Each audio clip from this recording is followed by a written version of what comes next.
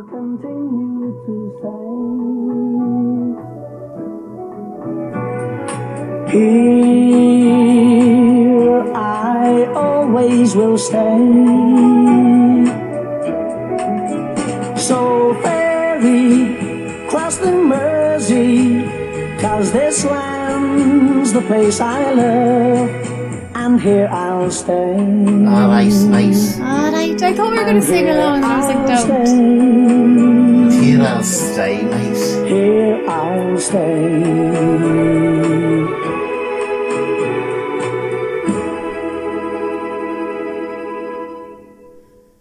Welcome back to another episode of A Pint with Seaniebee. I'm here with my long-haired lover from Liverpool. He's not from Liverpool, although I'm surprised he hasn't claimed that considering the whole Australian thing. But we did come from Liverpool a few days ago. How are you, Seanie? I'm alright, mate. I've managed to get a bit of a Liverpoolian accent while I was over there. Yeah. It was quite nice, wasn't it? Alright, anyway, this is episode 183 of A Pint with Seaniebee. We just came back from Liverpool. We were over there for about a week. And we had a great time, didn't we? We did, but like, imagine how many Liverpudlians. I do like that word, Liverpudlians. Liverpudlians. Imagine how you never offended. Walk alone, mate. Anyway, yes, this is the Don and Seaniebee back from a week in Liverpool. Absolutely on the THRASH, mate. I went over for the Liverpool. That took me way too long to spell. I went over for the Liverpool versus Benfica match, courtesy of my good friend Austin, who invited me over, which was lovely, and I love going over for those. Especially, weirdly, that I'm a Manchester United fan. Those will know me and think it's sacrilegious that I would ever darken the pitch at Anfield. But this football season is amazing in terms of the two teams that are battling it out, Man City and Liverpool. By both of them, the arch nemesis, or what's the plural of nemesis? Nemesi? The arch nemesises.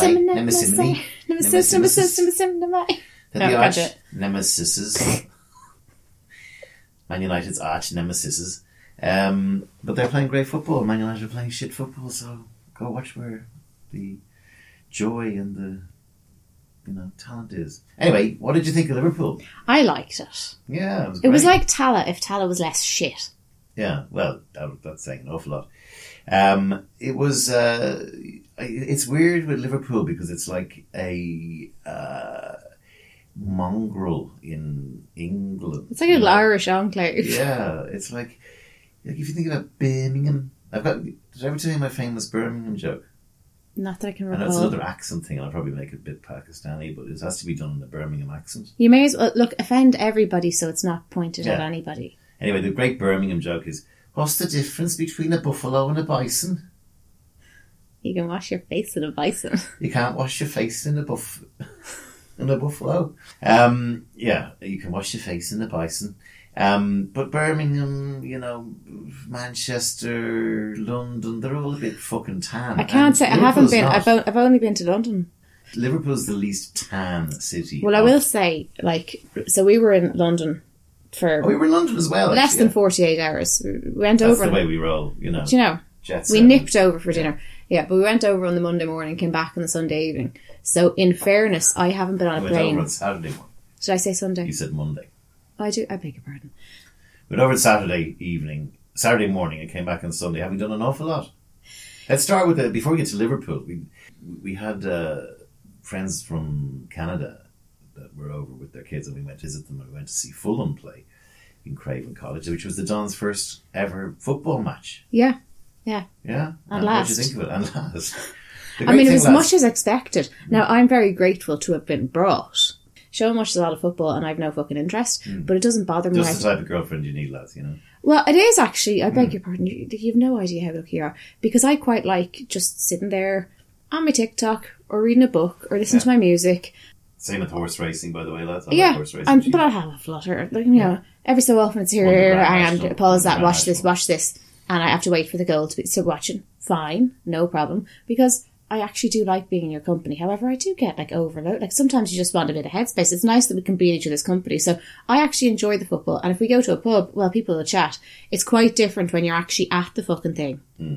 Oh, it'll never end. Did you not like the little costumes? No, one side, the side we were supposed to be shouting for, I presume, their costumes looked well, but the away side, Coventry City. Oh, have you never heard of Purcell? Send those costumes to Coventry. Have you never heard of Purcell? Like colour catcher anthem, and very unflattering as well. Coventry showed up in blue and pink. Yeah, but it was like navy. A lot but of their players look quite. It was a washed out navy. Who ate all the pies-ish. And I'll tell you what it is, because myself and my friend who was with me, who was the other woman there, and also had a Canadian accent, which nobody else is going to necessarily pick up as a Canadian accent. They're just going to hear Seppo. But we did manage to offend and upset the people in front of us by just chatting shit about the costumes and saying that they're wrecking the lawn when they kicked pieces off it, which was then we kept it up. But one of the things, because we had a long conversation about this, because it was offending the people in front of us so much, it was just good crack. They had like the shitty pink stripes on their socks, which really cut them off at the leg, gave them cankles, was washed out look and made their arse look big. So Coventry City, if you're listening, I'm sure they all are. Sure they tune in every week. Coventry City caused an upset by beating Fulham, who since we went, by the way, the Don have been promoted to the Premier League. Who, Fulham? Fulham have, yeah. Well, good enough, because Coventry couldn't go in those outfits. We then went to a place called the Egerton House Hotel, which serves a thing called a Vesper, which was great to give one to. It's one of those, as I call it, it's the only cocktail I've ever had, and that's saying something, given the fact that I've probably drank over 100,000 cocktails in my life, I'd suggest. It's the only cocktail in the world that equates to a Pan-galactic Gargle blaster. Do you know what a Pan-galactic Gargle blaster is? Don't think so. Well, have a listen to this. The Hitchhiker's Guide to the Galaxy also mentions alcohol. It says that the best drink in existence is the Pan-galactic Gargle Blaster, the effect of which is like having your brains smashed out with a slice of lemon, wrapped round a large gold brick. The guide also tells you on which planets the best Pan-galactic Gargle Blasters are mixed, how much you can expect to pay for one, and what voluntary organizations exist to help you rehabilitate. The man who invented this mind-pummeling drink also invented the wisest remark ever made, which was this: never drink more than 2 Pan-galactic Gargle Blasters unless you are a 30-ton mega-elephant with bronchial pneumonia. His name is Zaphod Beeblebrox, and we shall learn more of his wisdom later. That was the Hitchhiker's Guide to the Galaxy, where I first came across as a young boy the Pan-galactic Gargle Blaster. In the Egerton House, you get a Pan-galactic Gargle Blaster. Sorry, before you go, can I just... have you ever had a death in the afternoon? A cocktail? Yeah. No. It's like the Hemingway champagne. Okay. So he invented it. It's a flute of champagne, iced champagne. Yeah. And, one of his books was named Death in the Yeah, that's why he named it that. But it was his thing. It was... you put in a flute of iced champagne and you drop in a measure of absinthe. Okay, yeah. Well, I haven't had one, so it's on my bucket list. Obviously, my bucket list is a list of drinks that I would like to drink and keep a bucket beside my bed afterwards. Yeah. You never get people actually vomiting properly on television. We noticed this, right? Yeah, actually, now you say that. Like, you know, like anyone, like, you know the way lots of movies, so it's like, and they have whatever is in their mouth as actors. And it's usually, you know, but when we were in Liverpool, one of the downsides of Liverpool was it's kind of a city which is every night it's kind of full of drunken debauchery, which is no bad thing. But the following morning, there's an awful lot of there'd be kebabs strewn across. Pavement pizzas everywhere. Like, you know, you've got to avoid, and you know, but like when you have that full on vomit, when you have that kind of alien-esque, and it just comes in, and all movies just go, and a guy runs to the toilet, goes, and he just throws up a little bit of brown water that he's put into his mouth. But I want to see people really heave. I want to see bloodshot eyes. Like, it's quite I don't know, it depends on your gag reflex, and I don't have one, as you know. But like, my kids wouldn't be real pukers either, obviously when they're babies maybe, but they're not. Like, it'd be very rare. And my daughter got sick a couple of weeks ago, and it's like, if you know, when you're not a puker, you rarely get sick. When it does happen, it's kind of, you're in shock as to how violent it is. And she was like, she's not a complainer. She's not a complainer. She's very kind of chill and mature, and she doesn't whinge about things. But she was really fucking shaken up. Like, she was back to calling me mammy for a couple of days because she was so violently ill. But it's like so painful. And then you just see it on telly and it's like... Except one movie did it really well, which was The Meaning of Life. with Mr. Creosote, the big fat guy, who came in and, started vomiting. But they had this, he was just hurling vomit, which was splashing everywhere, full of croutons, full of everything, and everything was getting covered in vomit, this whole restaurant. Yeah. But most filmmakers, they really make a dog's dinner of vomiting. But the person should look like they're getting a punch in the gut. Yeah, it should be the follow-up vom, which is often worse. Yeah, a bit like COVID. But does that count? Like, I don't know. There's ropey strings that won't break, and it's in your hair. Yeah. It's in your hair and all that sort of stuff. You never get that properly. And the sobbing afterwards. Yeah, it's almost you're vomiting so hard you start crying. Well, that moment where you can see it on someone's face if you're watching for it, because if you have a child that you think is going to get sick, you watch for it. If you do get sick, it's like under your tongue starts to water and get a metallic taste, and you go, "Oh fuck, I forgot. This is how I know I'm going to get sick. If this doesn't happen, I'm not going to get sick. Oh fuck, anyway, I'm going to get sick." Before we turn our audience off completely, the movie makers could they're sick bastards. So we were in this place that does the Vesper. It's called the Egerton House. Thoroughly recommend it. It was fun bringing the Don there, who has a penchant for not knowing when to stop. When it comes I have a weakness cocktails. for the drop. Yeah, I have an old weakness for the drop. I'm fond of Long Island iced teas, and it's not because they're a particularly sophisticated drink. She'd have a bad. I do at, and when I go at it awful hard. She'd go at it off. She'd have 5 or 6 Long Island iced teas of an evening, just to kind of, as a bit of an old sharpener, as she calls them. Anyway, the Don had... She'll need to have the fry on for me in the morning. The Don had the Vesper, and I said, I'd be very careful with these, because it's just pure alcohol, and it's very tasty and very potent. We then waddled out of that and went back to our hotel. Shout out to the hotel, St. Paul's Hotel. Yeah, lovely little place. Hammersmith. And when we got there, they had a whiskey bar. But the Vesper got us just drunk enough to think it was a good idea to go back to the whiskey bar and order 2 flights of whiskey. Each flight had 5 in it. So we sat there and had 10 very generous whiskies on top of our Vesper, on top of all the wine we've been drinking all day. So that's what happened. Let's just say we were a bit dusty the next day for the Fulham game. But then we came back and then we went to Liverpool. So Liverpool, as I was saying, is a bit of a mongrel city. It's like kind of... I like the vibe there. People are friendlier. They're a bit downtrodden. Like the rest of England hates them, kind of thing. And we like that about them, that the rest of England hates them, maybe, or something like that. I've never thought that. It's just not something I'm aware of. I've never been under the impression the rest of England hates them. But there's definitely the northern thing, but particularly Liverpool, because you were there before me, but we had just been in London. Now, in fairness to London, which I've been to plenty of times and I enjoy, but also there's a cuntishness. Yeah. There is that kind of, even when people are being nice to you, you can see the, stupid Paddy. That's not there with Liverpool. Yeah. So there's simpatico. You feel at home, people are fucking sound. That matters. And we stayed in the city centre, and it's a lot of great architecture. We then went on a guided walk with a Liverpoolian man. He was great. Very nice. And we had, amazing architecture. It feels like it's and also a very important city. Like, it was the second biggest city in England. The Liver building was one of the biggest buildings in Europe, and all this. Yeah. It's lots of the first theatre or something. Where Break a Leg came from. And John Wilkes Booth's dad set it up. John Wilkes Booth, the guy who assassinated Abraham Lincoln. Yeah, Abraham Lincoln, as we call him. And, a lot more bars and buzz than Dublin, although a little bit kind of vomity. Yeah. So, I mean, also what I liked is people are lovely, but it's a small city, so it's much more manageable. So it's kind of, it's a bit like Dublin in that way, whereas I don't like too much sprawling. It's just too fucking overwhelming. But yeah, there's more on, but it's much, much younger. So it's half the population of Dublin. And you were going, but Dublin has a lot of major universities in it. So why is it? And what I think it is that we're priced out of Dublin. We being? Those who don't live within the city, unless you have a lot of money. It's very... Which is nobody. Well, that's it. That's the other thing. So they have people living above, because I was asking, we were asking friends who were with and tour guides and that, because we were comparing it to Dublin, we're going, do people live upstairs from that pub and that shop and that, and it is inhabited, but also it's just not so fucking expensive. Whereas Dublin, it's almost like so much money has been pumped into it in the past 10 years, but normal people didn't really have much of a recovery from the recession.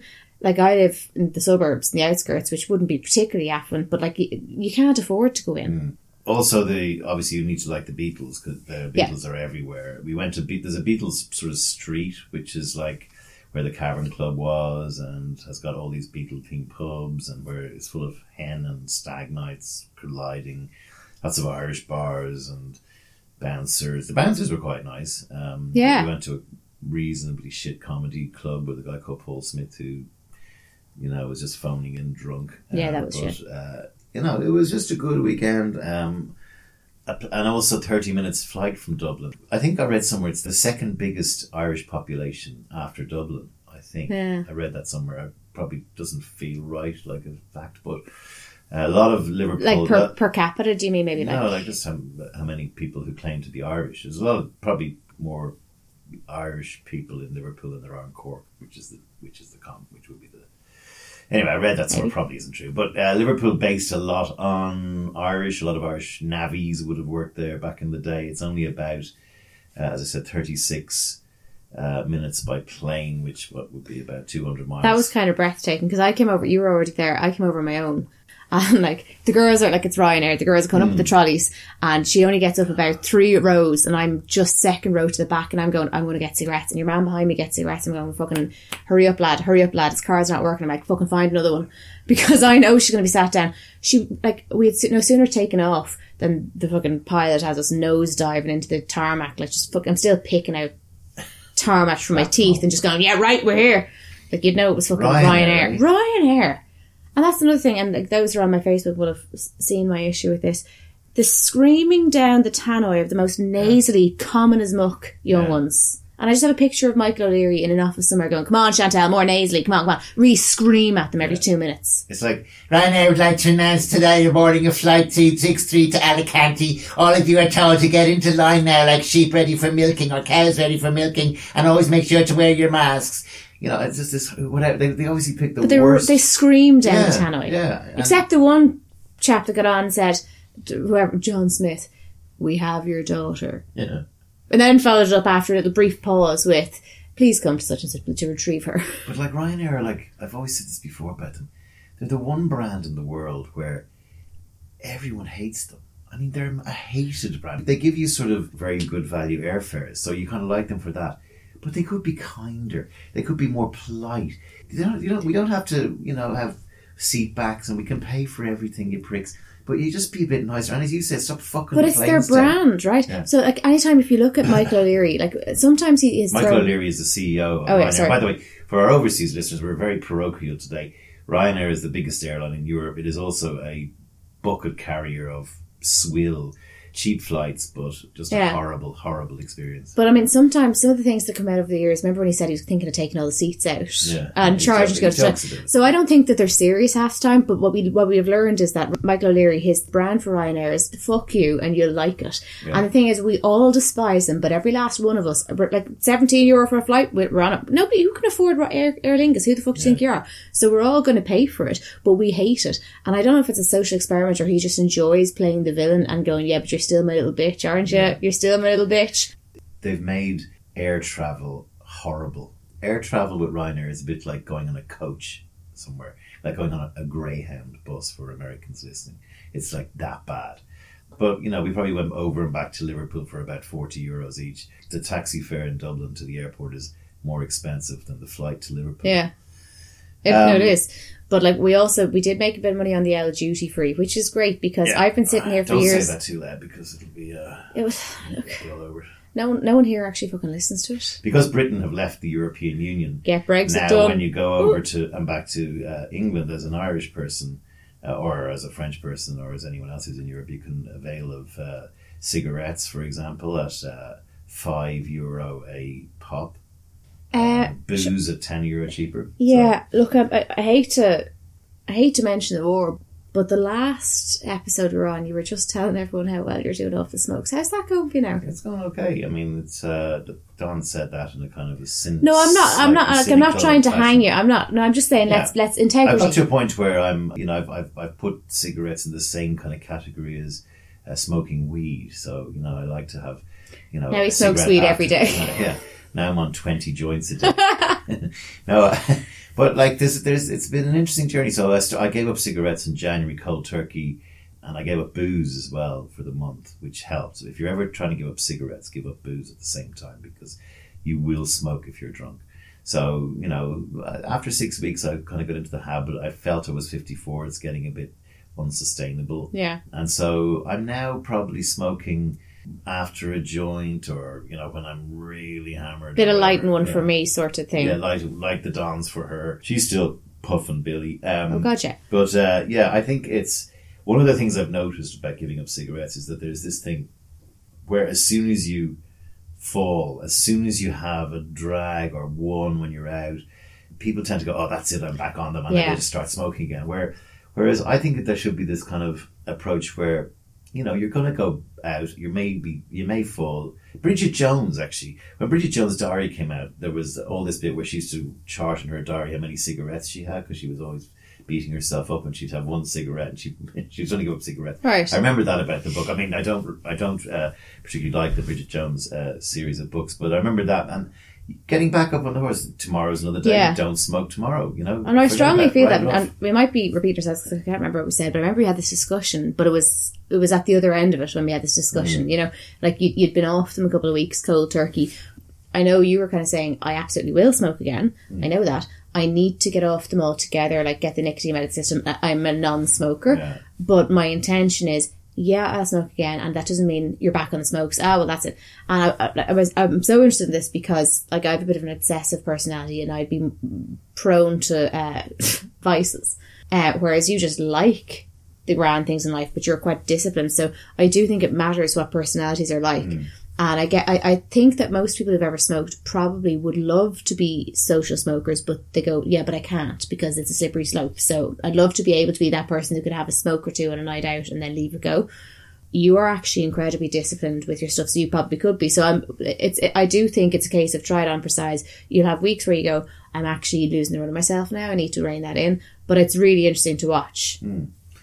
Yeah, I mean, I think the way I look at it is I probably smoked 95% less cigarettes in the first 4 months of 2022 than I have in any other year previous. Yeah. So but if you went from like a standard smoker to smoking 5% of that, I think actually, from a health point of view, most people would probably be very happy with that, and they go, happy with that. It's just that they don't feel that they can sustain that. Yeah. I mean, but it's an interesting experiment to see if you can sustain that. I'm conscious I'm sounding, as one of my friends says, that's the addiction talking, Shawnee. It's a bit of a fucking easy thing to say. But anyway. It's not, though. We're actually interested to see how this goes and to try it on. He means it in a kind of funny way. But the issue is that it is an addiction, and I think people should just not beat themselves up just because they fail once or they go back and get back on it. It's the best thing to do is to give up. It's like when you break your diet, you may as well eat everything in sight for a month until you're ready to get on it. Just do that. So, joking. All right, so, and speaking of girls, actually, the biggest problem I'm having, and I need the Don's input here, I don't know whether anyone else around the world is noticing the new fashion du jour, which is women walking round in tight Lululemon leggings with no panties on, and their pish flaps and contours of their vagina available to everybody to see, from whether you're a big fat chick in Liverpool or a skinny person or a mother and her daughter McCombo wandering around Liverpool with their tufts of whatever, it's just absolutely disgusting. Sean, can I ask you, is what you were attempting to say that you went about in a quite indelicate manner, are you referring to flap couture? I've never heard the phrase, but that's my phrase for it. Flap couture. It's a fucking thing. Yeah. It's a fucking thing. Girls, you're not impressing anyone. When did we decide that we're all getting our flaps out and that was like... Yeah. I don't know, it's just like, it seems to be bigger in England, so to speak, than it is here. No, right, so I've been thinking about this, right, but there was a definite issue, right? I realised that I dress like a toddler who accidentally ate someone's acid at 3 and has never aged up, and I still dress like that. So I'm in no fucking position. Yeah. But I was under the impression that we had a bit of a social contract that, like, put your flaps away. Yeah. But that has broken down, and I did a bit of research on this when you were asleep this morning. How it started was like, so leggings 15 years ago were in fashion, but it was always like a long top that's not quite a dress, but like you'd never wear leggings on their own. And then the odd fucking weirdo would wear leggings. You can't wear them as a fucking trouser, like they're see-through. But then Lululemon and brands like that came out with ones that were like quite expensive, and there was a lot of spandex in them and support. And what I'm seeing on TikTok all the time as well are ones that are not the most modest, but they change the shape of your arse. So now everyone is dying to wear the things that change the shape of your arse. But that's also made it socially acceptable to have every crevice on show. Yeah. So now you have people going into Primark or Pennies or whatever your fucking bargain basement cheap fast fashion thing is, with really see-through lycra, not even lycra, you know, that really shit material of, and now they've made polyester. Yeah, and now they've made, do you remember bicycle shorts in the 90s? Yeah. They've come back, which are basically leggings at the ugliest length. We're not even going to do capri length. We're going to do the length just before your knees to make you look fucking worse. Like a sausage. And now they have them in bright colours. Now, whatever about a pair of fucking Pennies leggings in black that you thought you could pull off without a long top, but now you're going to have them in bicycle shorts in fucking light pink. Yeah. It's going to show every ounce of cellulite. Like, forget a bikini wax. You need a fucking cervical wax if you're going to wear that. So I remember, and I don't follow this that closely, Lululemon having a problem at one stage because some of, back in the day when they first came on the scene, that some of their leggings were a bit too see-through for gyms and for Pilates classes, and people were sort of vomiting a bit in their mouth when they'd see flaps and hairs protruding through, and that became a thing that Lululemon got into trouble for. However, today, women are just wandering out into the street with basically everything on show. And like, I don't know whether you think it's sexy or funny. And by the way, even women who have got great bodies, okay? It's still fucking weird looking, isn't it? It's still disgusting, all right? So I know women, for example, give out to men about putting their hands down their pants, and they're well entitled to that. Or the men who wander around because they didn't bring a belt out with them. So they think it's really cool to wander with their jeans at half-mast, showing off their fucking disgusting boxer shorts or underpants. But put your fucking trousers on or put a fucking skirt over it and hide your fucking growler, okay? We don't want to see your fucking minge leggings. I don't know whether you think you're sexy or whether you think this is some sort of fucking feminist new thing. We burnt our bra and we're showing our fucking flaps. They're disgusting at the best of times. They look like an oyster, okay? Excuse me. They're lovely. They're just not for public consumption. At some point, men need to fight back on this. Put a pair of fucking pants on or wear a dress, all right? And stop showing off your minge to the world. Well, I'm trying to address, right, because I know you have a strong opinion, and I certainly have a strong opinion, but I saw what I was looking at, and Liverpool, I'm sorry, you're very guilty of it, and I will say, many of those were Irish girls coming back on the fucking Ryanair. Right. And I thought about this, and I was like, it shocked you more than me. I think it's equally disgusting. But then I thought, right, I don't ever see that fashion walking around here where you live. It would turn my head, if I went to my local shops, which it'd be kind of lower middle class, it's alright. But it would turn your head and go, Jesus, what's your one wearing? Now, but if I went a bit further into Tala, which is like full on working class, if I went to this, my local shopping centre, which doesn't make it any no, it's much more normal. So there. What? It'll be on the streets of Dublin, next year. It is, okay? Just not the nice streets. No, the nice streets.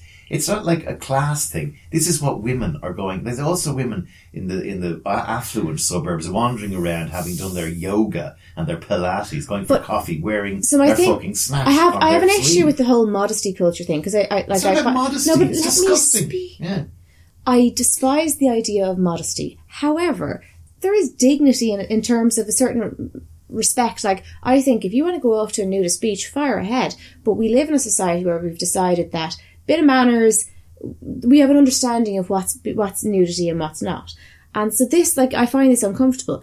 And also, like, on a really hot day, right, obviously a woman can't go around and take her top off. Men go around and take the tops off. I find that distasteful. Now, if we're on a beach, I wouldn't mind. But when I don't care how hot it is, when you're walking down to the shops and it's a fucking housing estate, I would smack the head off my son if he had his top off. I'd be like, put a fucking light jersey on. Like, it's just, there's a... And then where is the line? I don't know. But I do feel there's a social contract where it's like a bit of fucking manners. We've all agreed to be dressed. You know, if you want to go somewhere where it's suitable, like there should be nudist places, fine. But there's consent there. But as a society, there needs to be a certain amount of, we put our fucking genitals away. We're living in what a lot of women call a rape culture, which I don't think we are, but a lot of women say we are. I think there's probably an awful lot less rape going on than there was maybe 10 years ago, and even 20 years ago when I was growing up. But let's say we are living in a rape culture. So is wandering around with your bits on display part of this sort of, you're not allowed to touch me, you better not touch me, which I totally agree with, by the way. But look, I'm going to do this and just wave it around. And, if men walked around with their tackle on such public display, where you can see everything, nothing left to the imagination, you can just see my lad just dangling and my old man nuts that drop, you know, and I've got a pair of leggings. So supposedly I'm wearing my boxer briefs, except they go down to the end of my legs. Well, the same thing though. Like, I would find it distasteful. Like, if blokes are wandering around with their fucking sack and you can see, like, and you're going to the shop with your kids, I would find it a bit disrespectful. There's modesty and there's like, yeah, but can you put your genitals away, in fairness? If we're not all consenting, can you please... There's a certain understanding. But to the rape culture thing, rape culture is a real thing. Yeah. While I know that you, in fairness, and I say this with no sarcasm, have been a bastion of like challenging things when it hasn't always been the easiest. But I would say, while I think this style is awful, it fucking offends me, it's disgusting. Not because they're body types, but just because it's just to, come on now, like dress yourself, like it's your fucking genitals on show. I won't go as far as that, because I think rape culture is the idea that has any... Sure. No, rape is own... I said that when I said it. But like, tell me why 13 and 14-year-old girls are walking out with their parents, with their my thought is... snatch on display. Why is that happening? There's a lot of cheap leggings that are shit quality and leave nothing to the imagination. And that's what the kids are wearing. That's what the teenagers are wearing to an extent. But I've noticed with TikTok and stuff, there's a lot of leggings that squish the fat up to your arse and give you a shape. And I think I don't think that young ones are wearing leggings at all for men. I do think that young ones are wearing leggings. Sometimes they're just wearing them because it's the fashion. But I do see a huge amount of young ones going, my arse looks really good here. And so they're showing off their figure, but that's actually more for other women. I don't think any woman with any vague sense of intelligence, if you want to attract men, leggings will never do it, no matter how much is on show, because men think in a certain way and it's not feminine enough. There's a display of the body, but it's about, I look good in these, my arse is good, I feel bad about lots of other things, but my arse looks really good in these. I don't care if it's a bit much, I'm wearing it out. I think that's what it is. I have turkey neck balls that drive, because I'm old, I'm 54. But I've always had a reasonably good ass, right? You do have a lovely ass. But at no point in my life have I ever, apart from maybe buying a pair of jeans where my bum looked big in them, to coin a female phrase, you know, I never go, oh, you know, I really want to accentuate. I have to say it is sexual. Oh, that's a women thing. I have to say it is sexual. I'll give you the best example I can give, apart from the men who put their hands down their pants, which is disgusting, and a lot of men do that. Down their tracks right? Especially out your way. Yeah. But there's also the Scotsman with no knickers on under his kilt.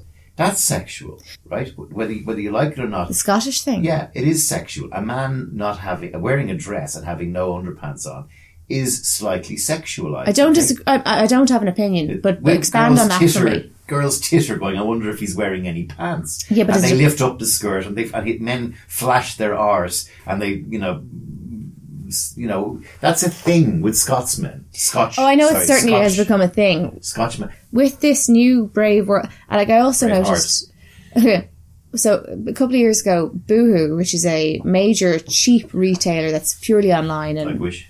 It's not quite Wish. It's real kind of Penny's Primark, but cheaper again. And it's going out clothes, it's whatever. But like, people of all styles will buy from it, but it's real fast fashion. But they advertised a bodysuit a couple of years ago. Now, a bodysuit, particularly for the gentlemen who aren't as well versed in ladies' apparel, bodysuits came into fashion a couple of years ago. They're literally just tops that are like swimming togs that go in because it's they tuck into your trousers. That's what bodysuits are. But they started advertising these ones where the leg the cutout of the leg is so high it's nearly at her ribs, and the bit in the middle looks like a thong on backwards, like she's like her clit's getting flossed. Yeah, and so like all of like the women on the internet kind of went, okay, boo, but where do my flaps go? And so it became a very famous meme. Where do my flaps go? But what I've noticed, because I've shopped the odd time on Boohoo going, I want it top to go under something, it's shite, but like if I want something quick. So they have me on the algorithm. That and all the other fashion, I'm non-stop seeing this thing of these bodysuits that have like fucking floss up the front. I'm going, not even, why would I think that looks good? How would I possibly wear? Okay. And now that got me thinking about vaginoplasty. Labiaplasty, I mean. Labiaplasty is like, you know, you get the downstairs furniture snipped and tucked because the beef curtains are hanging out. If you're an outie, technical terms, these whole things. If you're an outie where the inner labia are hanging out, that can be sometimes made fun of by men. Porn culture hasn't helped with that. Or just like uneven or too fleshy or not fleshy enough is the new one. They're now getting Botox put into their fucking lips, and I'm sitting there going, girls, At what point do you go, like, these fuckers probably don't wash their arse every day, and we're going in there getting our fucking flaps chopped and injected and every which fucking thing. $4,500. And you know what? Local anaesthetic. They don't even put you out for it. So you're going to get fucking chopped. And how about we just wear long tops with our leggings and delete the problem? We talk on this podcast a lot about bullshit, okay? And we talk a lot about hypocrisy, and we talk a lot about... I tell you what, you can't get a scrotoplasty or a scrotal lift in Dublin. You have to go to the UK for it. So I do need a scrotal lift. So I like that though. But here's the issue, in all seriousness. Put your fucking pants on, women, and stop behaving like fucking, like at some point, those girls go out of an evening together and not one of them is calling bullshit on the way that they're dressed. Not one. Yeah. They're all going, you look lovely, fucking whatever. So, and there's the fat chick who's wearing them is, because her friend is skinny and size 8, she's got a size 14 fucking vagioplasty flapping around in the wind. And like, at some point, it's on you girls to turn around and say, this is pathetic. Like, I would phrase it differently. I think what you're getting at, and correct me if I'm not, but I would phrase it differently. Like, I was sitting out for a smoke in Liverpool there. You were in the hotel room. I came down for a smoke. And it was probably maybe 5:30, 6 in the evening. And it's like the main street. And there's these two gorgeous girls, like really well done up, stunning looking young ones. I had literally just gotten out of a nightie to come, like, throw on clothes to come downstairs. And this nightie that they were wearing was like silky and had less to it than what I was wearing privately. Mm. These little shoes that from the 90s, these hellhole shoes that had no backs on them, like kitten heels. And I'm looking at them going, down. They looked stunning, but they were fucking freezing and they're like Bambi on ice. And I know that we all did it to some extent, but I'm kind of going, I'm seeing more women my age doing that. Because I did a deep dive on all the fucking surgery shit, the vagioplasty, the labiaplasty, and I knew when I came out of that website, out of interest, I knew I'm going to go back into Facebook now, and just so you remember, you're going to get shitloads of ads for everything that's wrong with you now for the next 6 weeks until they relearn your algorithm. And I already feel bad about myself. So far I've learned I need to freeze my fat. I need to do the endofat thing. I need to get Botox, but also not Botox, the anti-wrinkle stuff. I need to, like, it's just endless. I need to get laser everywhere. I need to, everything.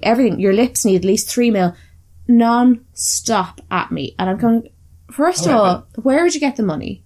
And I'm kind of going, as women, right? I think we should be entitled to do whatever the fuck we like. Absolutely, yay us. Fuck anyone who doesn't like it. Wear whatever you want.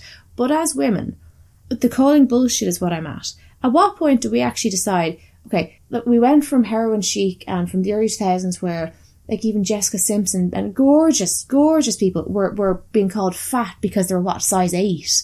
Gorgeous. You dream of looking like them. And they were being fat shamed across every magazine. So we went from this anorexic thing to the Kardashian era where, oh, you have to be curvy, but not like that. Like this, like this, like this. Change everything about yourself. At what point do we all just have a fucking meeting downstairs in the pub and say, here's the thing. Do you know what we're going to bring back into fashion? Being a size 8 to 10, 10 to 12, eat pizza, drink wine, keep an eye on things, but we're not doing any of these fucking hit cardio shit. We're not doing bum lifts. We're not doing the fucking frozen face shit. How about we all just agree we're not going to do that? But that's on us as women to go, how about we just call bullshit on it because we're all contributing to it. And the thing is, fashion and like the look that's being pressed upon us is being led by internet now, which is democratized. So it's not just gay men in charge of fashion deciding that we should be waifs. It's us as influencers. We can decide what's in fashion.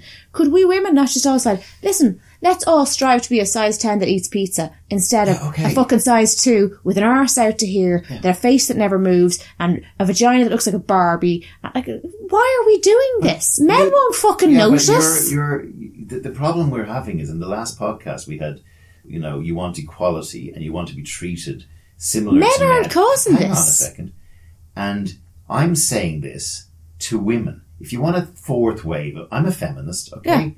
It's like J-Lo appearing in the Super Bowl 2 years ago with all these kids wearing fucking lingerie, going out dancing. You're running yourselves down. You're making yourselves look like bimbos and thick, okay? And also, if your fat size 12 friend is putting on a pair of fucking spandex to go out to a club with her fucking layers of fat rolling through herself while she's dancing, where does the sister go and say, listen, honey. I mean, they do ask. The answer is simple as, I don't think that's as nice on you as the dress you had on last week was lovely. That was like fabulous on your shape. I don't think that's as good on you. But you don't have to be a cunt, but tell the truth. That's what I'm saying. We have a situation here where it's easy to rant about it, but no one's doing anything about it. And by the way, if men were behind this, we'd never hear the fucking end of it. Okay? Yeah, no, but I actually think I actually think for the first time in history, the porn industry aside, which does have an impact, first time in history, men are not behind this. But for the first time in history, it is young women who are making money off the internet now.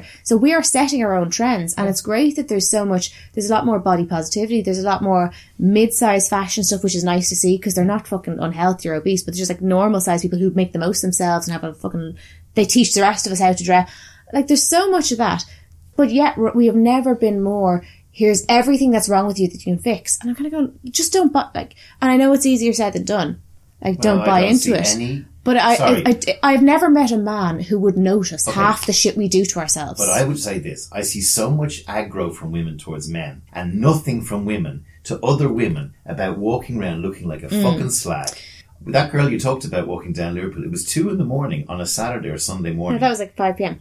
No, okay, there was another one who was doddering down late at night behind her friend, and they were wearing hardly any clothes. It was cold. They didn't have jackets, okay? And I sound like an old man here, but I also sound like a father. Thank fuck I'm not a father. Best thing I ever did, I was watching this guy. Thank God I don't have children, because this girl was maybe 17, 18, and she was tottering down Liverpool's main street with all the pavement pizzas and the vomit after a night.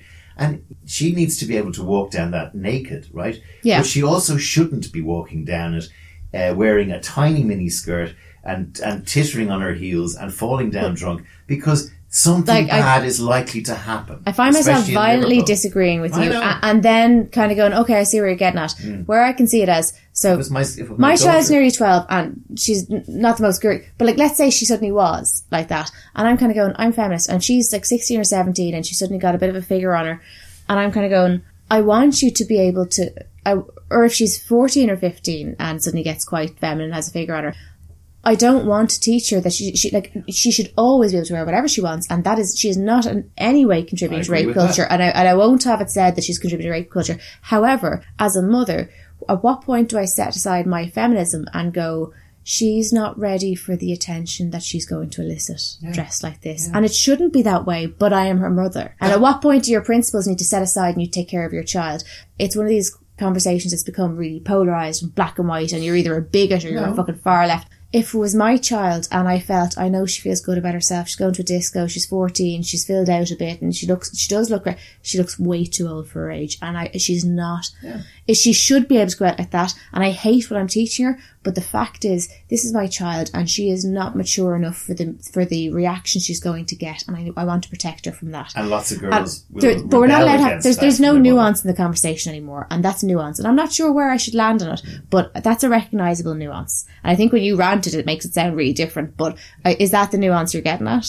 I think so. I mean, I think that the thing I would say to you, again, thank God I don't have children, is that you as a mother have to be very careful about that, because the more you kind of say stuff like that, the more likely your teenage girl is going to go, fuck you, mum, I'm go out wearing a pair of panties, right? Just to spite you. And something bad will happen to her. And now, something bad will happen to her that shouldn't happen to her. She should be able to go out wearing panties, because men should I will point out the last very bad thing happened to me. I was wearing a knee-length dress. Yeah, and also, there's a lawyer somewhere who's waiting to dangle her lack of panties in front of a jury if anything's... they'll always find a reason. I wouldn't worry about that. Well, okay.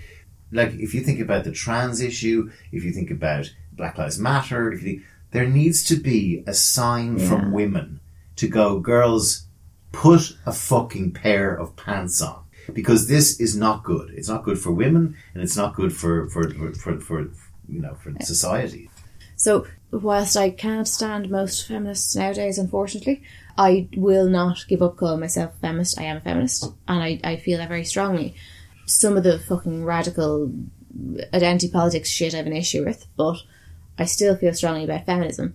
And one thing that I've been struggling with is that, like, bearing in mind we come from Ireland and we have similar views in terms of, like, the fucking Catholic shit that we had. So I am so thrilled to get rid of the notion of sluts, and that for me, I think sex positivity is great. But what I've started to see in the past couple of years doesn't feel like sex positivity to me. And again, I'm spouting, and I don't want to be an L1, I'm spouting my opinion. But I have had a pretty vast experience of these issues. And for me, sex positivity should be about, you can wear what you want. Yeah. But why are you wearing it? Mm-hmm. You can sleep with who you want, but are you comfortable sleeping with them? Just because he'll sleep with you, and just because he doesn't force you, is everything okay there? Without script. And I suppose what I'm at is that I feel like the sex positivity has been pushed not too far, but it's been pushed to a point where we're so kind of hell-bent on that I'm not seeing conversations about, we say buzzwords like enthusiastic consent, but I'm not seeing conversations like both my children. I don't care what they do in their lives. I hope they're safe. Yeah. I hope they're well.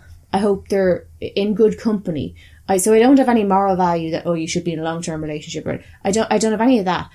It's almost like I don't wish to put any moralism back into gender, sex, how we present, but concern for, are you okay? And check in.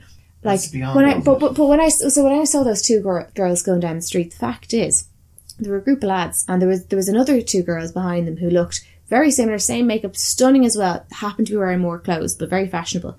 The lads didn't look at them twice. The lads looked at what was naked and walking down the street. And she knows that. But no, I don't know. They were very young. But I looked at it and I went, what's the difference here? Right, so what we seem to be leaning into as sexy, and we're calling it powerful, seems to be this visual vulnerability. Doc Martens and a crop top and jeans wasn't getting a look. We're leaning into the shoes we can't walk in, we can't run away in, the jacket we don't have with pockets for the shit we need to look at as women. Not only what kind of horrible standards are we perpetuating, for to be honest, most men don't fucking notice all the shit we do. Just mind yourself a bit and you do grand. Like, men don't care. So why are we tolerating this and perpetuating this for fucking capitalism's sake? But then also, have we gone so far into trying to remove moralism from sex that we have forgotten to teach our daughter and our little sisters lessons about, are you okay in that though? Like, what you want to do is okay, as long as you're comfortable. But let's step back and have a look. Do you think that's a wise decision? Do you think that's about impressing people? It's about showing off? I think you'll regret that in a couple of years. I'm not judging you, but I don't think that's a good choice. Like, we're not allowed to have those conversations anymore, and that seems to veer into sex shaming and this old-fashioned thing. We need to have space for the older sisters and the mothers going, look. I'm talking about wearing a seatbelt, okay? I'm talking about those girls walking down with no clothes on at 2 a.m. drunk should be allowed to do that. But if there's a man who's going to walk up to them in their drunken state at 2 a.m. in Liverpool, what sort of a man is going to be walking up to that girl? What sort of a man is going to be in the shadows going, look at that. That's the herd of wildebeest. There's a couple of weak modes. I'm not condoning men, or nor am I condoning that she shouldn't be dressed that way. I'm talking about wear a seatbelt. Bring a coat out. If you want to go to a nightclub and dance, the wear a seatbelt thing, it just makes me really uncomfortable. But it's I hate what you're saying, but I'm also like, keep going. Try and put it in a different way. If my daughter's 18 and she's outside Copperface Jack's, and I know there's a gang of lads that are up to no good and have had too many drinks and are misogynistic, do I want my daughter to be in the group of 3 girls that are wearing jeans, Doc Martens and a crop top and their makeup is lovely, or the girls that are wearing a little slip and shoes they can't run away in? Of course I want her to be in the... that's the reality. I hate that. I do want her to be in the Doc Martens and the top and the little crop top, whatever. I'm being deliberately provocative here. I know you are, but I think a message is being lost. Here's my issue. And it's nothing to do with men. And you girls need to sit down and have a chat with yourself. We are failing. We are failing how we're bringing up daughters and sisters. Advertising is involved here and whatever and whatever. We're failing to address porn culture. We're failing to address the male gaze, which is not about necessarily attacking men, but saying, what are we going to do? Because we have a lot more power than we realise. It's like that virtue signalling, far left shit. So much that we're forgetting to protect our daughters. And not that they should of course you should be safe. We're so busy trying to be accepting of everything. Like, I would hope to be, with younger women, I would hope they know I'm never judging them. I'm not looking down on them. But if I'm looking out for them. So I'm going to ask them a question and go, are you sure about that? Are you sure about that bloke? Because I'm looking out for you, not because I'm judging it. But it's become so much that if you even ask the question looking out for it, you're judging them and therefore you're a bigot, so you don't. So we're failing girls. Yeah, I looked into this as well, just from my own disgust at it, actually. I find it disgusting, to be honest, that women devalue themselves to that degree or degrade themselves to that degree. But whatever, that's what they want to do. The other point I was trying to do in my head was to try and come up with a positive reason why they might do this, okay? And I was trying to remove my kind of middle-aged disgust and go, right, why would they be doing this? So one of the things I came up with was, there is a kind of a protest going on here. So there is this sort of theory that women could be displaying themselves to such a degree of almost semi-soft pornography to show that we should be allowed walk the streets with our vaginas out without getting any shit from men. Yeah. And at 2 a.m. Now, I don't see that movement. Well, there was the slut walks. That could be a thing that's behind the scenes here, or even subconsciously behind the scenes. Because I'm not here trying to say, you know, like one of my 55-year-old men going, this is disgusting in kids these days. I'm looking at more as a cultural phenomenon. And why is it happening? And I hear you, but like, why is it happening? Well, there were the slut walks, which the reclaimed night and that. So, and I'd be all over those. I'd be like, I tend to dress quite modestly in general, but like fucking wacky as fuck. But that's a personal choice. It's not what I think people ought to do. I'm just not comfortable with too much out. That's me. But I would personally be out there in a fucking bikini for a slut walk because I'm all about that. To be honest, I would bet 100 houses that's not what it's about for anyone. A walk of shame is almost a badge of honour. The stride of pride. Yeah, exactly, because you know that bird has been out the night before. Yeah, coming home. Fair play to her. No, but you know this is different. No, that's not what it is. The slut walk was when protests where everyone dressed as trampy as they could. As the slut walk was the reclaim the night thing where you dress like streetwalkers, dress as trampy as you can. There's 100,000 of you and walk the nights and make the point that we should be able to walk like this. Get your tits out if you want. We're walking like this. What are you going to do about it? Like, I would be the last person to want to get her tits out. Maybe there's a bit of that going on. No, but I'd get my tits out for that. Yeah. Honestly, I'd love to say that the over kind of sexualization that's in fashion at the moment and the kind of getting it all out, I'd love to say that was actually a reclaiming and a saying we should dress how we like and it's time for you to change. I would love to say that's the case. The problem is, I can tell you I'm 100% sure it's not. Right.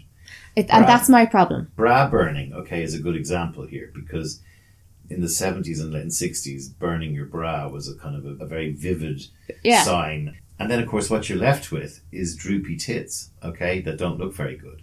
So, you know, for all the crunchy kind of ride-on feminists that burnt their bras, they're still wearing bras today, because bras are a bit like, you know, I just talked about my turkey neck balls. Like, I quite like to have a pair of boxers that sort of holds them and doesn't let them dangle down around my ankles, or down my knees. From an ergonomic point of view, that's actually quite enjoyable. And then, of course, after, in the 80s, you know, this whole kind of Hello Boys company, Wonder Bra. You know, the whole the Wonder Bra had an empowerment to it that was kind of like, it was a very kind of confident woman. It was almost a bit, you know, Kylie swinging on her big balls. You know what feels different to me? And it's like, I'm interested in the hypocrisy here. What feels different to me is the idea of, like, maybe you want to be attractive. And if you actually want to be attracted to the opposite sex, you probably have a push-up bra and a dress that's got a plunging neckline. A neckline that works with the push-up bra on you and it looks great. Fine, far ahead. And I don't worry about that. That's quite sexualized, but it doesn't have the same vulnerability to it. It's the fact that I'm working set my head. Why does that, to me, I wouldn't think twice and go, she'd want to have a word with herself. I'd be like, yeah, good for you, grand, daddy, yeah, your tits do look great. And that bra really made the dress grand. And there's nothing wrong with wanting to look a bit sexy sometimes. It's the normalization of a really vulnerable vision of sex. And it seems so porn-fueled that, the more free you are, the better. And like, freedom seems to look like 18-year-old girls all thinking that if you don't want to be choked, then you're a bad lay. If you don't want anal, you're a bad lay. Like, this sexual freedom, I'm not sure how well it's gone for us. I'm like, could the women maybe, but like the women who try to have a chat with it are seen as old feminists, are seen as bigots, are seen as, you know, they're the worst of us, the TERFs, you know, but I kind of feel like, Could women all circle back for a minute? agree. Because the internet has taken off massively in the past 15 years that we have it in our pocket at all times. It's changed us so much. Could we circle back and check, see how much we've been manipulated? Is this all good for us? Yeah. Anyone who's listening, we there's 10,000 of you listen to the average episode now at this stage. Any of you want to send a note, comment on it? It's the sort of show we could come back to, because I know I sound like a stick in the mud, and I know I sound like a misogynist, which I'm not. I'm actually just going. One of the things women are good at doing is organising for their bed, and then they let themselves down in other areas, and this is what they're really letting themselves down in. And I have a really strong overall feeling around sex positivity, around fashion, which is so woman-led now, where it never was. It was always male-led. Women are leading fashion now. Around all of those areas, are we being manipulated and fucking ourselves over? And at the same time, I know that I don't for a minute ever want every other woman to decide that what I think is okay sexually is what she should do. How I dress is how I'm not doing that. But there's a culture here where we are rah-rahing this corporate feminism, going, yay, freedom, while people are rubbing their hands. And those people are people who don't give a shit about women, the porn industry and the abuse that's going on in there and what's happening to kids. I'm going, at what point do we call bullshit? Yeah, and I don't know where that point is. You have a huge male bunch of allies behind you on this. Yeah. I remember talking about Singapore. But they're told to shut the fuck up, and I don't blame you shutting up if you go, look, because I'm fine, I will. That's why I'm coming out with quite a bit of gusto today. I mean, I lived in Singapore. We've got quite a lot of listeners also in Singapore. And Singapore gets a bad rap for chewing gum, and you certainly don't want to do drugs there. You might get the rattan cane, which is apparently worse than death. But I always used to say about Singapore when I first went there in 96 that a woman of any shape, size, race or creed could walk down Orchard Road, which is the main shopping drive, which you've been to, nothing will happen, naked at 2 a.m, and no one will touch her. However, the women in Singapore don't tend to walk down the streets at 2 a.m. with nothing on or hardly anything on. I mean, they'll go out clubbing and stuff like that. But, this is what I'm talking about. They don't do that because they're afraid they're going to get attacked. They do that because they have a certain sense of modicum of respect for themselves. I mean, I want to be quite clear here. Male violence, and specifically sexual violence, is absolutely nothing to do with how people dress. I agree. It has happened from Kingdom Come. And a slight... I know I predicted there'd be a lot of sexual violence in the war in Ukraine, and people were very upset that women weren't suffering enough. I hope you're happy now. Happy now? Yeah. Now that we know that women are being raped in front of their children are being raped. Happy now? Yeah. So we know that rape... that big a prediction. Happens in every war. Yeah, it happens in every war. So, but rape is... Because I want to make that correct, because it could be gleaned from what you're saying, and that's not it. Rape is never caused by how women are dressed. However, the fact is, if it's in the air, if there's rape in the air and there's trouble, you do have a bit more of a target on your tits when they're out. That's all I'm saying. And I want to make it really clear, they're not causing it. You also have a lawyer waiting in the wings to use that as his primary defence against the fuckwit. I can promise you, there's so much to go on with that. That's the fucking least. They will always find something. Speaking of the war in the Ukraine, which is still raging, of course, and it's funny the kind of, what do we call it, sort of soundbite culture. It's kind of like, oh yeah, war is just tipping away, and just like, Zelensky's running around going, who else will listen to me? But I thought about this, and I thought, what would have been funny would have been if Putin had invaded Serbia. Mm-hmm. So Serbia, the Serbian troops were probably the last perpetrators of major genocide in Europe in the mid-90s in Bosnia, Herzegovina. Is it Herzegovina? Bosnia-Herzegovina. Just call yourselves Bosnia, for fuck's sake. You're very powerful country on the Scrabble board, though. But if he come into Belgrade and blown the shit up and was killing Serbs, would we all be going, oh wait, you're Serbs? Would we all be welcoming them out of Serbia into wherever? They'd be queuing up outside the borders into Bosnia, and the Muslims in Bosnia would go, really, you want us to look after you now, do you? kind of thing. I don't know. I'm not equating Ukrainians with Serbs who, Serbs, white South Africans, and I'm afraid, Israelis were the 3 countries in my travels that I just never wanted to go back to. It's a reasonable question. Russians. Yeah. It's a reasonable question. However, and this is a bit of an awkward one. You're going, okay, so what's so different I'm glad about these countries aren't full of black people? What's so different about Serbia to Ukraine? I don't know enough about Ukraine. In terms of why we Serbia. would wet our knickers and go, come on in, we love you. Not like those terrible Muslims when they have bad things happen to them, fuck them. But when you do, let's stop the world. Ukraine didn't kill 30,000 Belarusians and try and take it over. Ukraine didn't go into Poland and try and bomb it into shit. Ukraine didn't line up Czech Republican men and shoot them in the back of the head. Serbia did all of that. No, I know that's politically speaking. But if we're talking about people, we're talking about culturally. What's so different about Serbs to Ukrainians? Okay, so then you're going, well, there's only a mindless. We've had certain countries that we know have been fucked over, but we just don't seem to give a shit because they're too brown, too far away, too Muslim. Yeah. So what is it that's so attractive about Ukrainians that's so much better than Serbians? Like, to your point of, do you think we would have welcomed Serbians in if the shoe had been on that foot? I don't think people would look at what your country did so much as whether we see ourselves in them or not. Mm-hmm. And there's a rude awakening then when you find out, oh, but they don't hold the same values as me. Oh, now I don't want to host you anymore. Well, people gave Germany an awful lot of shit about, and like kind shit. Like we go, Germany, okay, it was a long time ago. You don't have to keep wearing the hair shirt about what happened in the Nazi times. But the German people wear the hair shirt on purpose because they're so fucking ashamed of what they did. The Serbs, no fucking chance. The Serbs actually, to this day, Bosnia is likely to kick off again because of Serbs and Republic Srpska in there. They feel they still want that country back. And when you go to Serbia and you go, oh, it's not all Serbs, it's a bit like not all black people, not all whites, not all Irish, not all men, not all this. It isn't all Serbs, but the Serb mentality is racist to fuck. It's anti-Muslim. As against Ukrainian. No, because we said this on the last podcast. Go anywhere behind the Eastern Bloc and include Greece and a few others in there, and you get absolute suede-headed, knacker, racist, tattooed males. Deeply homophobic. Everywhere you fuck, deeply homophobic. Everywhere you look and go, and you know where the epicenter is? Somewhere in the heart of Russia. Yeah. Okay? So that is the sort of people we're dealing with here. So, do you see my point, though? If we can overlook all that...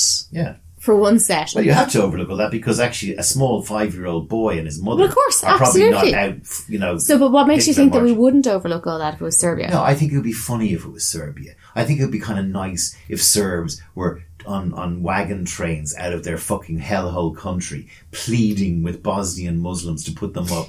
Pleading with Croatia to say, sorry about all the fucking war we caused. And yeah, there were lots of wars. Kosovo, I stopped short at funny because I'm not a monster, but I see your point. Slovenia, all of that fracture was the Serbs would be going, don't blame us for everything. Yeah, we do blame Serbia for nearly everything. And by the way, when you go to Serbia, it is the most rancid. Belgrade is full of people going, aren't we a nice people? Aren't we nice? The Germans didn't do that. The Germans sat there and said, please like us again. Please forgive us for what we did. The Serbs, like that was, all I'm saying, it'd be kind of funny. You go into Serbia, the Serbs would probably roll out the red carpet for Putin coming back. Yeah, but the Germans, you could just argue that, so the Germans are the organisers. They just we'll send you really nice supermarkets. We'll organise things really well. We'll sort out the EU because we'll be the grown-ups. We organise everything really well. We're the Marie Kondo of Europe. Get rid of everything that doesn't spark joy. Oh!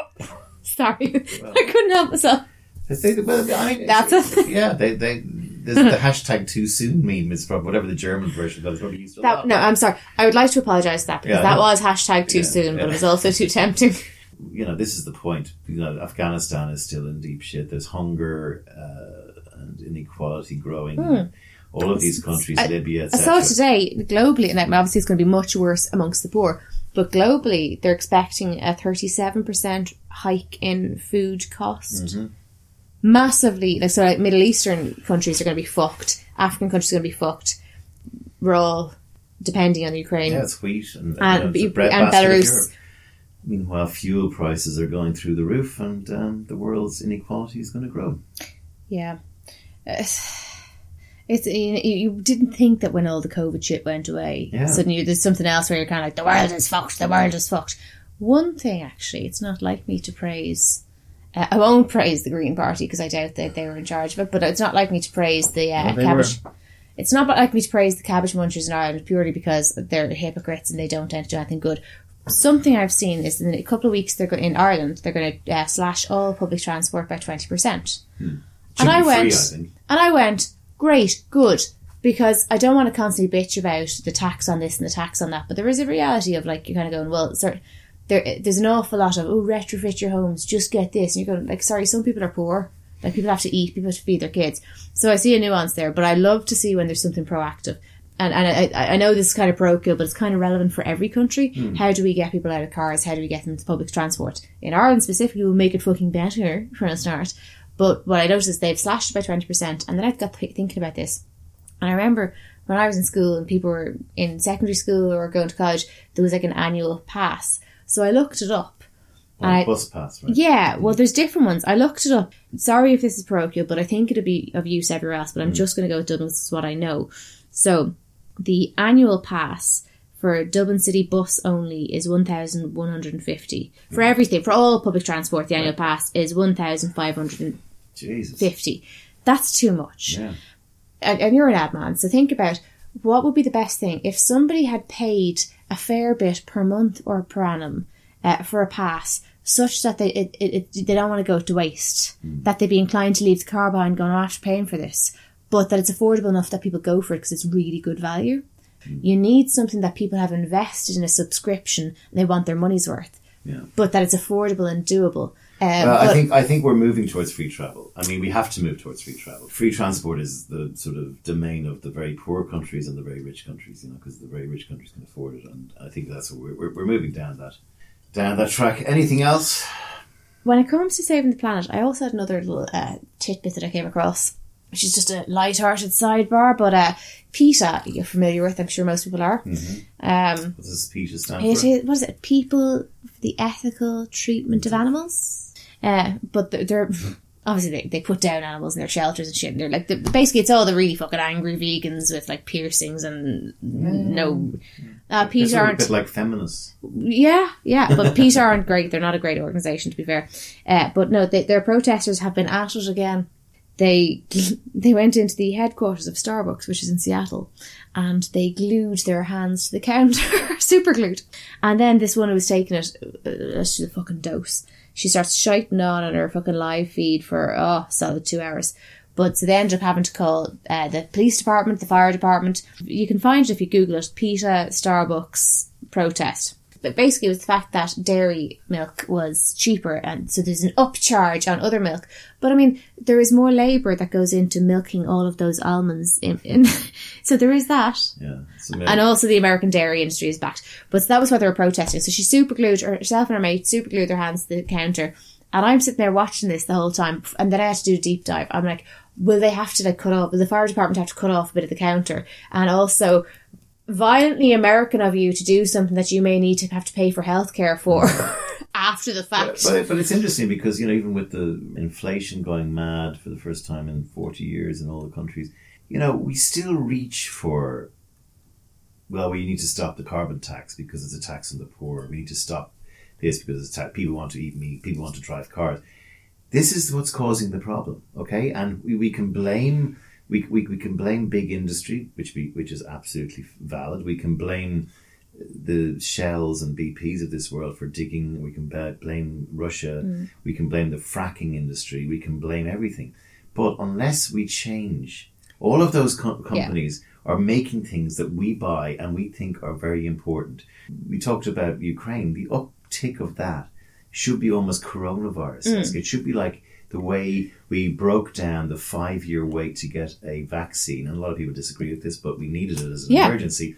We need to break through using this war as a way of saying we need within a year to get Germany's billion a week sorted out from somewhere else, and preferably not fossil fuel. Yeah. But the problem is when you're so poor, especially now with inflation going the way it is, like certain households, you've got kids, the point comes you can't give a shit about the planet. You're trying to get fucking food on the table in your child's school. So we have to have nuance there, and we certainly have to hold big business to account. You're being taken for a fucking fool by capitalism. They're rah-rahing the left or whatever ideologue there is. They're rah-rahing you. They're taking the piss out of you. There's a lot of greenwashing going on. By greenwashing, I mean a company like Starbucks saying we're going to have paper straws, but we're also going to continue to pass on that the dairy industry is that kind of shit. Like we're being manipulated, and I hate to sound like a fucking yellow vester. We are. But we need to kind of wise up and stop with the bullshit. Cut the shite. Here's where we're at. Something needs to be done. And this is why we also love Greta Thunberg. I think she's great. But, if you really followed what Greta Thunberg is saying, you'd hate her. Because she's advocating that we shut down cars. We shut down fuel. And we need to do that. This is why I've said we're never going to do it. I respect her because I know I couldn't fucking cope with her. Because capitalism and the great unwashed agree with each other on the fact that it's better off to burn the planet so that my kid can get to school than it is for hardship. But I suppose that's why I was so interested. Like, it's not groundbreaking that the Irish public transport is being slashed. Show how you're going to make sure that people can afford to take the bus, and show some leadership when you're going to ask from people who don't have. And I think that's important. The great unwashed don't understand, because they're a bit thick, that the world will not be there for their grandchildren or kids. I don't think that's true. Yeah, that's I think they don't likely. care. They don't have the privilege of caring. The poorest person in Dublin, is substantially more well off than the poorest person in many African countries. Do you think we have food poverty in Dublin? Yes, we do. But we also have people who are walking around with flies in their eyes and bloated stomachs who have no food. Okay, so the people who've got food poverty usually have a television and a phone. Of course, there's poverty. But how much of poverty in Ireland have you been up close to? Very little. I've been up close to poverty in India, in China. I've also been up close to poverty in Ireland in the 70s before you were born, in the 80s, where it was 10 times worse than today. Well, it's different. What I'm getting at is I think that not enough... Poverty is still poverty. A hungry belly is still hungry. Yeah. But how it works... But I think we don't have enough people in writing of policies and designing this stuff who actually understand the nuances within each city, within each country, culturally. What does poverty in 2022 look like? There's different levels of it. What does it look like? Because when you understand it, rather than just realise that it's there and respect that it's there and have a great time for those people and want to do well for them, but really understanding it. If you haven't lived poverty, if you haven't worked very closely with poverty, and that impacts stuff like climate change, what's doable? Because we do have to balance out making sure that children are warm, children are fed. When people are desperate, they're not going to have as much to give, and you need to understand how can you eat, how can you work around their desperation so we can still have a good outcome. But not everyone, it's not an even scale. If there's 200 odd countries in the world and each one is a capital city, you want to talk poverty? Dublin is probably in the 180s to 200. I'd well believe it, yeah. So there's 120 or 40 other cities where there's worse poverty by a stretch. My argument is not to suggest that we have the worst poverty, but it's about how do we... You need to understand what how that poverty works. My argument is everyone here is bitching about the fact that I have to drive my kids to school. I only get 200 a week. I only get this. Yes, people are on $2 a day or less who have no... Right? And there's also what the world needs to do, okay, and this applies to climate, it applies to fuel... And it's not about, like, there's some countries, I think Denmark, where we're going in July, where public transport is already free for every citizen. We need to understand that even the poorest person in this country is in the top 1%. Oh, yeah. Okay? Yeah. Not, I know, but in terms of how do you solve the problem, and saying other people have it worse doesn't solve the problem. And I'm not for a minute suggesting that the poorest of the poor in Dublin are as poor as they are elsewhere. I'm not. But it does come down to you, but you need to understand the hows and the whys. When you start telling people that you're shitting on, that you're not helping at all, we all have to do our bit. But when your bit costs you so much that you can't really afford and it's being pissed against the wind, you can understand why people don't. And that's not my argument to say, well, when the government do the right thing, when big business do the right thing, then we'll start doing the right thing. So anyway, we'll never crack that. What's the... Anything else before we go?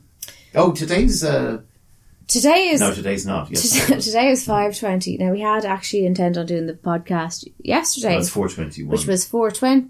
Oh, yeah, shit, sorry. No, You're thick being bitch American today. here. Thick bitch. No, I'm getting confused because it's in American. Today is 4/21. Yeah. Meaning yesterday was 4/20, which was the day we intend on recording the podcast. But Not too baked. we were celebrating 4/20, so we didn't. And you were asking me to look up what the history of 4/20 Yeah, is. I thought it was from So sort of for anyone San who Francisco, doesn't know, when wasn't it? people say 4/20, it's like the time to spark up a doobie, Yeah. smoke a bit of the ganj, that kind of thing. So Does 4/20 it in the come from San afternoon. Francisco?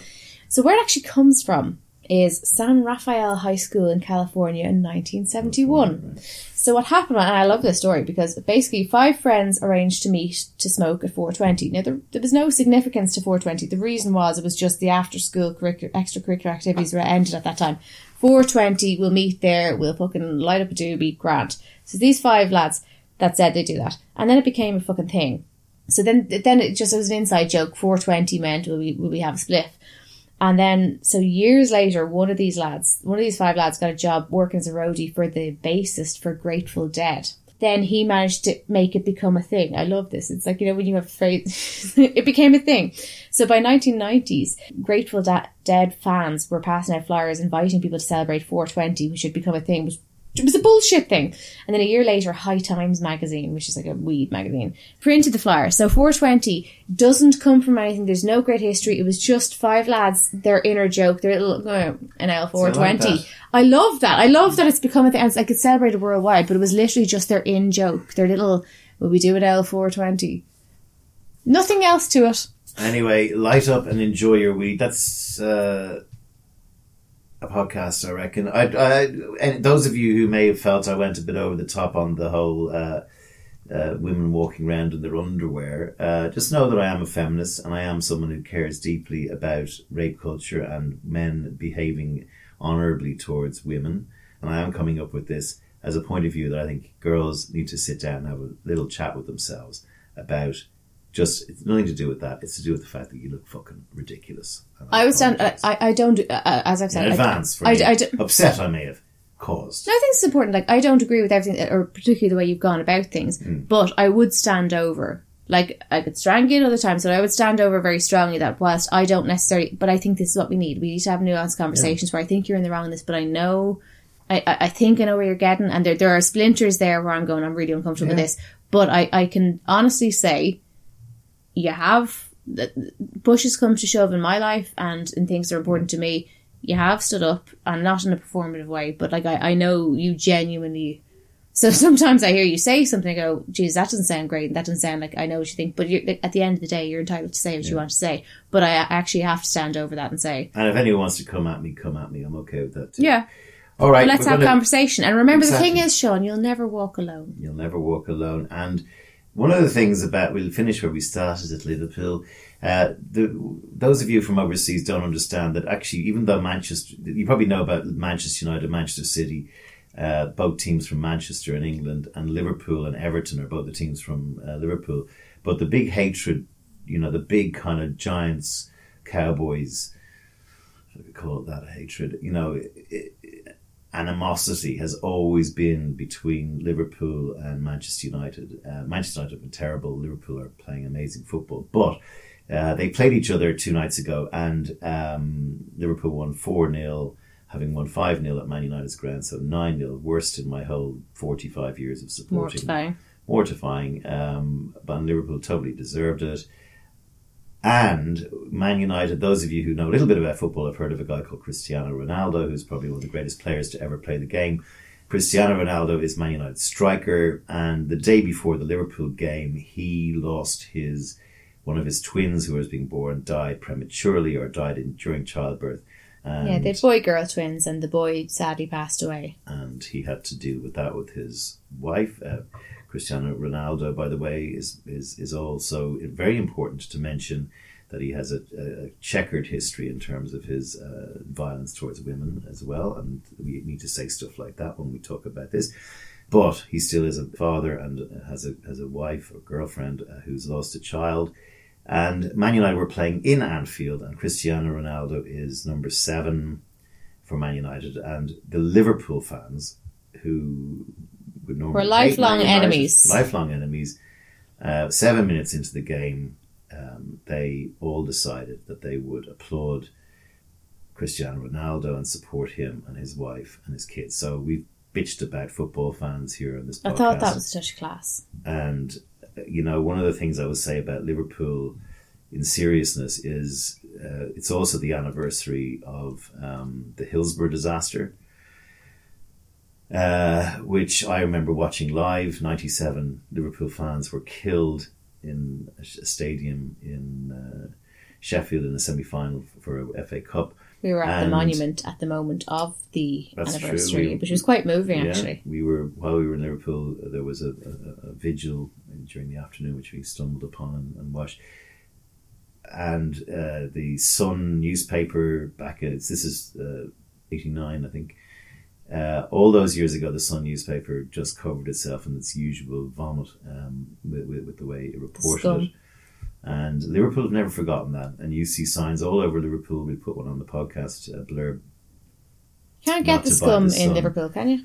Yeah, and I have to say one thing about Liverpudlian people, that I'm sure that there's plenty of gangsters and nasty people in Liverpool, but in a generalisation sense, they're very honourable, there's a decency, and kind. And there's a real decency there. I liked it about them. Anyway, at the game on Tuesday, they all at 7 minutes did this, and we will see you next time. Bye. All right, take care. Love yous.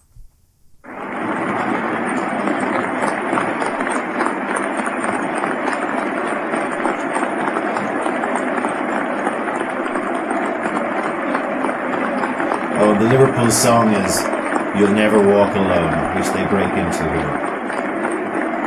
It's quite nice. Yeah. It's quite perfect for the actual. This is a video taken by a member of.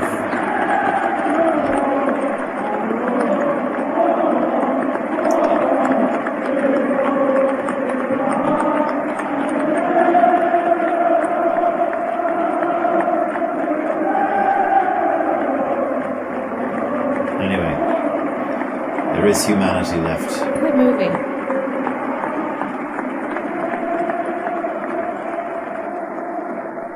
Talk about claiming the